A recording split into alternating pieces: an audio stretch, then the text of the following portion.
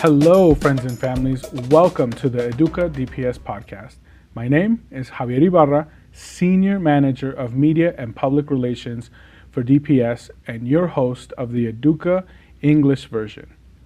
Today, our special guest is Danielle Ford, goes by Danny, Manager of DPS School-based Clinics Oral Health Programs. That's quite a mouthful. Please stay tuned because we're going to learn about oral hygiene and how that can affect our overall health. Danny, welcome to the EDUCA DPS Podcast. How are you today? I'm doing well. A pleasure to have you here today. I want to start off with a little bit of an icebreaker. Okay. Can you share a little bit about yourself with our audience, and what did you study, and what is the most gratifying thing education has left in your life? Okay, I am born and raised in Colorado, about fifth generation Colorado native, very proud of that. Wow. I studied dental hygiene in undergrad school, so that's where I learned all of my medical and oral hygiene training. And then in grad school, I studied healthcare administration. I just finished that this year. Congratulations. Thanks. And one thing I've learned is that you can always learn. You're never done learning. And the more I've learned, the more I'm able to critically apply that to everything I do in oral health and everything I do in the bigger picture of things. I appreciate you sharing that. Because you're into oral health, does that mean when you talk to people and you look at their teeth, does it make you think like, oh, you need to see a dentist? I can't help that Because you look at teeth, bias right? that I have. Yeah. I have a bias about oral health. Yes. But I actually do look more deeply into that because there's actually a lot of trauma and other things that are involved in why people take care of their teeth or why they don't. So I think about the bigger picture too. I don't just judge, though I do see things and I'm like, ooh, you should maybe get that taken care of. With that being said, you're not going to see my teeth for the rest of the show. Okay, I don't judge. All right. I want to give our audience a little bit of a deeper dive into the topic. So according to the CDC, the Center for Disease Control, the following are pretty alarming statistics on oral health. Up to 10% of children ages 2 to 5 have untreated cavities. More than half of adolescents aged 12 to 19 have had a cavity in at least one of their permanent teeth. This next one, 1/4 of adults ages 20 to 64 have untreated cavities. More than 90% of adults have had a cavity, and I am guilty. So with that, I want to start off with our first question. Danny, what is oral health? So oral health refers to the health or the condition of health of the mouth and everything in it. So not just the teeth, the gums, the bones underneath the gums, the throat, the tongue, your tonsils even, your palate, every tissue and hard tissue in the mouth is referring to oral health. What is oral hygiene? Oral hygiene is the practices that we use to keep our oral health maintained, like brushing, flossing, mouthwashing, oil pulling, water picking. I think that's all I can think of off the top of my head, but everything that you would do to maintain the health of your mouth. What is water picking? Water picking is a water flosser, and it uses a kind of a high-speed air-water mechanism that goes under the gums and kind of cleans out the gums and in between the teeth. And it can go a little bit deeper than floss can, actually. Would you recommend that over flossing? I have had a hard time recommending that over flossing until last year I went to a class where they showed some compelling evidence that it is just as efficient, if not more efficient, than flossing for people who have advanced gum disease. Well, lucky for us, you sat through the class so that we get the straight answers. So thank you for that. Sure. What are the 3 barriers to good oral health? Lack of insurance is definitely one of them, Absolutely. for sure. Insurance in the dental world is one of those things that if you don't have it, dental's very, very expensive. And even with insurance, it can be expensive. There's also poor oral health literacy. Oral health literacy means the ability to understand what your dental provider is talking about. If I tell you, you have caries on tooth number 19, what does that mean to you? Yeah. But if I say you have a cavity on one of your back molars, that might mean a little bit more to you. And for Yes. some people, even that's a little bit much. So we have to be able to understand that oral health literacy is a problem for people and make sure we're explaining things in a way that they understand so it's meaningful. And then the third thing can be language, educational, or cultural barriers. If you and I can't talk and have a conversation in a way that's meaningful from our language, our cultural, or our educational background, it won't be meaningful and it won't have any value. It's about meeting folks where they're at. Exactly. What are the 5 principles for good oral health? So keeping a consistent brushing schedule. We want to do it at least twice a day. Once in the morning, usually after breakfast, and once at night before bed. I will add in there, if you're going to do it once a day, because it's really hard to get it twice a day, at night before you go to bed is really the most optimal time because you want to go to bed with a nice clean mouth. So you're telling me I don't have to do it twice anymore. I can just brush my teeth at night. I would like you to do it twice a day. It's ideal, but if you just can't fit in that morning time, Right. go to bed with a clean mouth. The next thing would be to use floss and mouthwash every day, and then additionally use a fluoride toothpaste. Are there other kinds of toothpaste? I've only ever assumed there were fluoride. There are toothpastes out there without fluoride in them. Some of them have different types of oils and different types of components in them, like hydroxyapatite. That's just a mineral component that helps make your teeth stronger. There's lots of toothpastes on the market that are fluoride free. There's a lot of anti-fluoridationists out there that don't think fluoride has a place, and so they choose to use other things. It sounds like there's a whole movement behind that. There kind of is. Yeah. There kind of is. The fourth thing that you could do is avoid harmful foods and drinks. I personally think that there's an issue with all these Takis and hot Cheetos that kids are consuming. I think it's creating an epidemic of cavities in schools. Okay. Everybody thinks of sugar, Yes. sugar, but these carbohydrates like that are acidic and spicy and chewy and they stick in your teeth long after you eat them are just a pool for those cavities to start. Should students brush their teeth after they consume? Would that help? I would love it if they would, but at the bare minimum, rinse with water, drink water, rinse with water. That's what they should do. So no more Mountain Dew and hot Cheetos. Yes, I would love it if we could just get rid of those things. And the Takis. Takis are worse than Cheetos. I don't know. The jury's out. They're up there. But then that went into the fifth thing is drinking water all day. If you're going to sip on anything, it should be water all day long. If you drink anything but water, drink it fast, drink it quickly. Water should be the only substance you're sipping on throughout the day. These are great things to know. I know that as a former DPS student myself, I was more in the hot Cheeto club. I remember when hot Cheetos changed from flaming hot to lemon flaming hot. Ooh. And so that, like I said, it changed my life. And so now I'm very worried about my oral health at the moment. But I want to continue this podcast. And so more of a true or false, right? Okay. Poor dental health is linked to many serious diseases and conditions. Is this true or false? That's true. Oh, no. Some studies have linked common oral health problems to illnesses including heart disease, stroke, diabetes, premature birth, osteoporosis, and even Alzheimer's or dementia. Most cases, the strength and exact nature of the link is unclear, but researchers suggest that dental health is important for preserving overall health. So it's very important. It's very important, and there's still more research coming out every day about how important it is. The next question I have for you is something that I think the audience is really going to resonate with, which is, how often should I be replacing my toothbrush? Usually every 2 to 3 months, and if you're in appliances like braces, aligners, expanders, anything that's adjusting your bite, it might be more frequently because the bristles tend to fray a little bit more.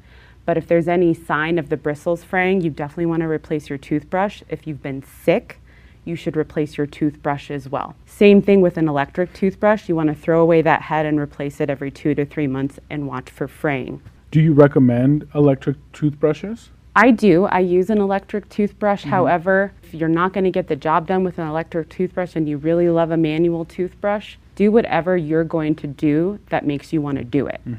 So preferring either toothbrush is not the question here. It's consistency. Consistency. Okay, what causes tooth decay? Acids. Tooth decay happens when foods that contain carbohydrates, sugars, and starches that are left on the teeth. And then there's bacteria that lives in the mouth that eats up those foods and turns them into acids. The bacteria, acid, food debris, and saliva combine to form plaque, which clings to the teeth. We all hear about plaque. And then the acids in that plaque dissolve the enamel on the surface of the teeth. And as it dissolves that enamel, it can form holes that we call dental caries or cavities. Wow, I've never had it explained so beautifully like that, because I actually understood that. If you're brushing daily, does that help prevent plaque in your teeth? It can, yeah. Yeah. There is a low level of some bacteria you need. You know, your whole body's filled with good and bad bacteria. So there is a level that you want to keep that flora good in your mouth. But yes, ideally, if you keep brushing consistent and flossing, it should keep that plaque to a minimum. Thank you for that. Now, let's talk about tooth loss. Is tooth loss an inevitable part of aging? No, it is not. It is common for tooth loss to occur, but is not inevitable. According to Richard Price, a retired dentist in Newton, Massachusetts, and a spokesman for the American Dental Association. Teeth do not die a natural death, we kill them. Exactly how do we do that? In short, by disease or trauma, according to him. And I have to agree with everything that Mr. Price said. And the tooth fairy. And the tooth fairy. When should a child first be seen by a dentist? When is too early such a thing?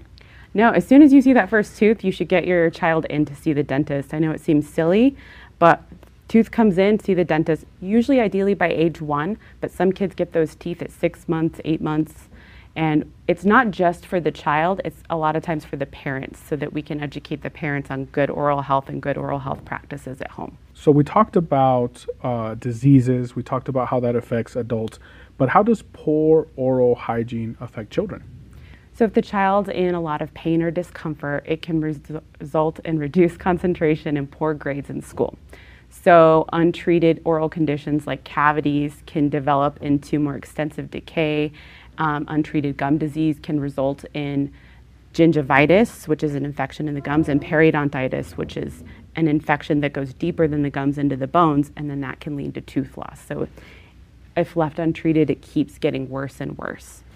Here at Denver Public Schools, we're always talking about things that can help our children's learning, and we often talk about what's going on in the classroom and how visually how it looks, but today we're going to talk about, and we are talking about, how internally, right? Because for me personally, some of the worst pain that I've ever felt is tooth pain. Right. And so if our young scholars are feeling that, like you said, it's going to affect their learning. And so we talked about oral health for children, but I'd like to talk about it for our even younger children. How does it affect them? So untreated cavities in younger children can cause pain and infection, like I talked to about before, but it can also lead to problems with them eating and speaking and playing and learning, because if their mouth is full of pain and if they've got extensive cavities, especially in the younger ones who might have been on a bottle for too long, they don't have the full set of teeth that they can to chew and to talk. You need your teeth to talk. And so that's one thing that they're deprived of. And I'm glad you explained it that way. And the way that I understood it was our younger children are having not trouble, but they're developing their speech. But if they're having tooth pain, it could affect or delay or even impact how they're going to speak. And if they can't communicate about their tooth pain, it'll be a vicious cycle, it sounds like. Exactly. And there's some level of children adapting to that level of pain, and it means that that's their normal. And so if their normal is constant pain, then it might manifest as other things like slight behavioral issues or the inability to concentrate because they're just so used to being in pain, they have to figure out how to use that as some other way. Well, and it also affects their sleeping habits, and if they're not sleeping right, they're not going to be learning right the next day. Right. Could be get worse grades, and it could be more missed school. and it all has a big cumulative effect. Well, we're very lucky to have you here today to talk to our families about that and talk more about the impact. Throughout this podcast, we've talked about how and why and all the effects, but I want to talk about what kind of preventative oral health do you specifically provide at the school-based health centers here at DPS? So I am what would be called a full scope hygienist in Colorado, so I can do everything that the law allows me to do. That's dental sealants, those protect from cavities. I can do x-rays, I can do screenings, I can do cleanings, I can do lots and lots of things, fluoride application, basically anything you can get done in a dental office that doesn't involve the dentist, I can do. Now, what does this cost for our families? Completely free for families at no cost to them. We also open it up to siblings of our DPS kids as well. So those younger kids and maybe some of those older kids that just graduated that are still looking for a place to go to. Danny, how can people find out more about oral hygiene, or how can they connect themselves to the services that you provide? We have a website on Denver Health. I think it's denverhealth.org/school-based health centers, and there's an oral health page that leads you to our consent and more information about how to schedule an appointment. Well, I want to thank you so much, Danny, for coming on and talking to us about oral health and how important it is, and about the resources that are available to our Denver families.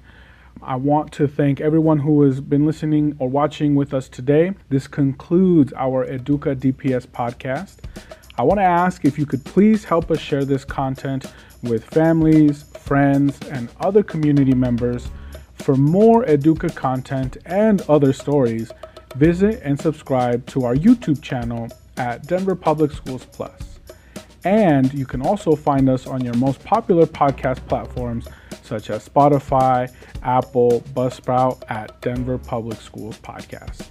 It is important for us to give credit to the people behind the scenes who contribute to making this and all DPS multimedia productions, starting off with our Chief of Communications, Bill Good, our Executive Director, Will Jones, our Director of External Communications, Scott Pribble, Selena Nakamura, our Director of Internal Communications, our Executive Producer and Videographer, Don Pierce, Beto Gaitan, our Multimedia Lead Producer and host of the Spanish EDUCA, Hannah Young, in charge of all of our social media, Georgia Alexander, our Bond and Mill Levy Communication Specialist, April Spites, our Graphic Designer, and Katie Hamilton, Strategic Comm Specialist. I want to give a special shout out to our DPS educators, students, and parents, and a big thank you to Dr. Alex Marrero, proud superintendent of Denver Public Schools,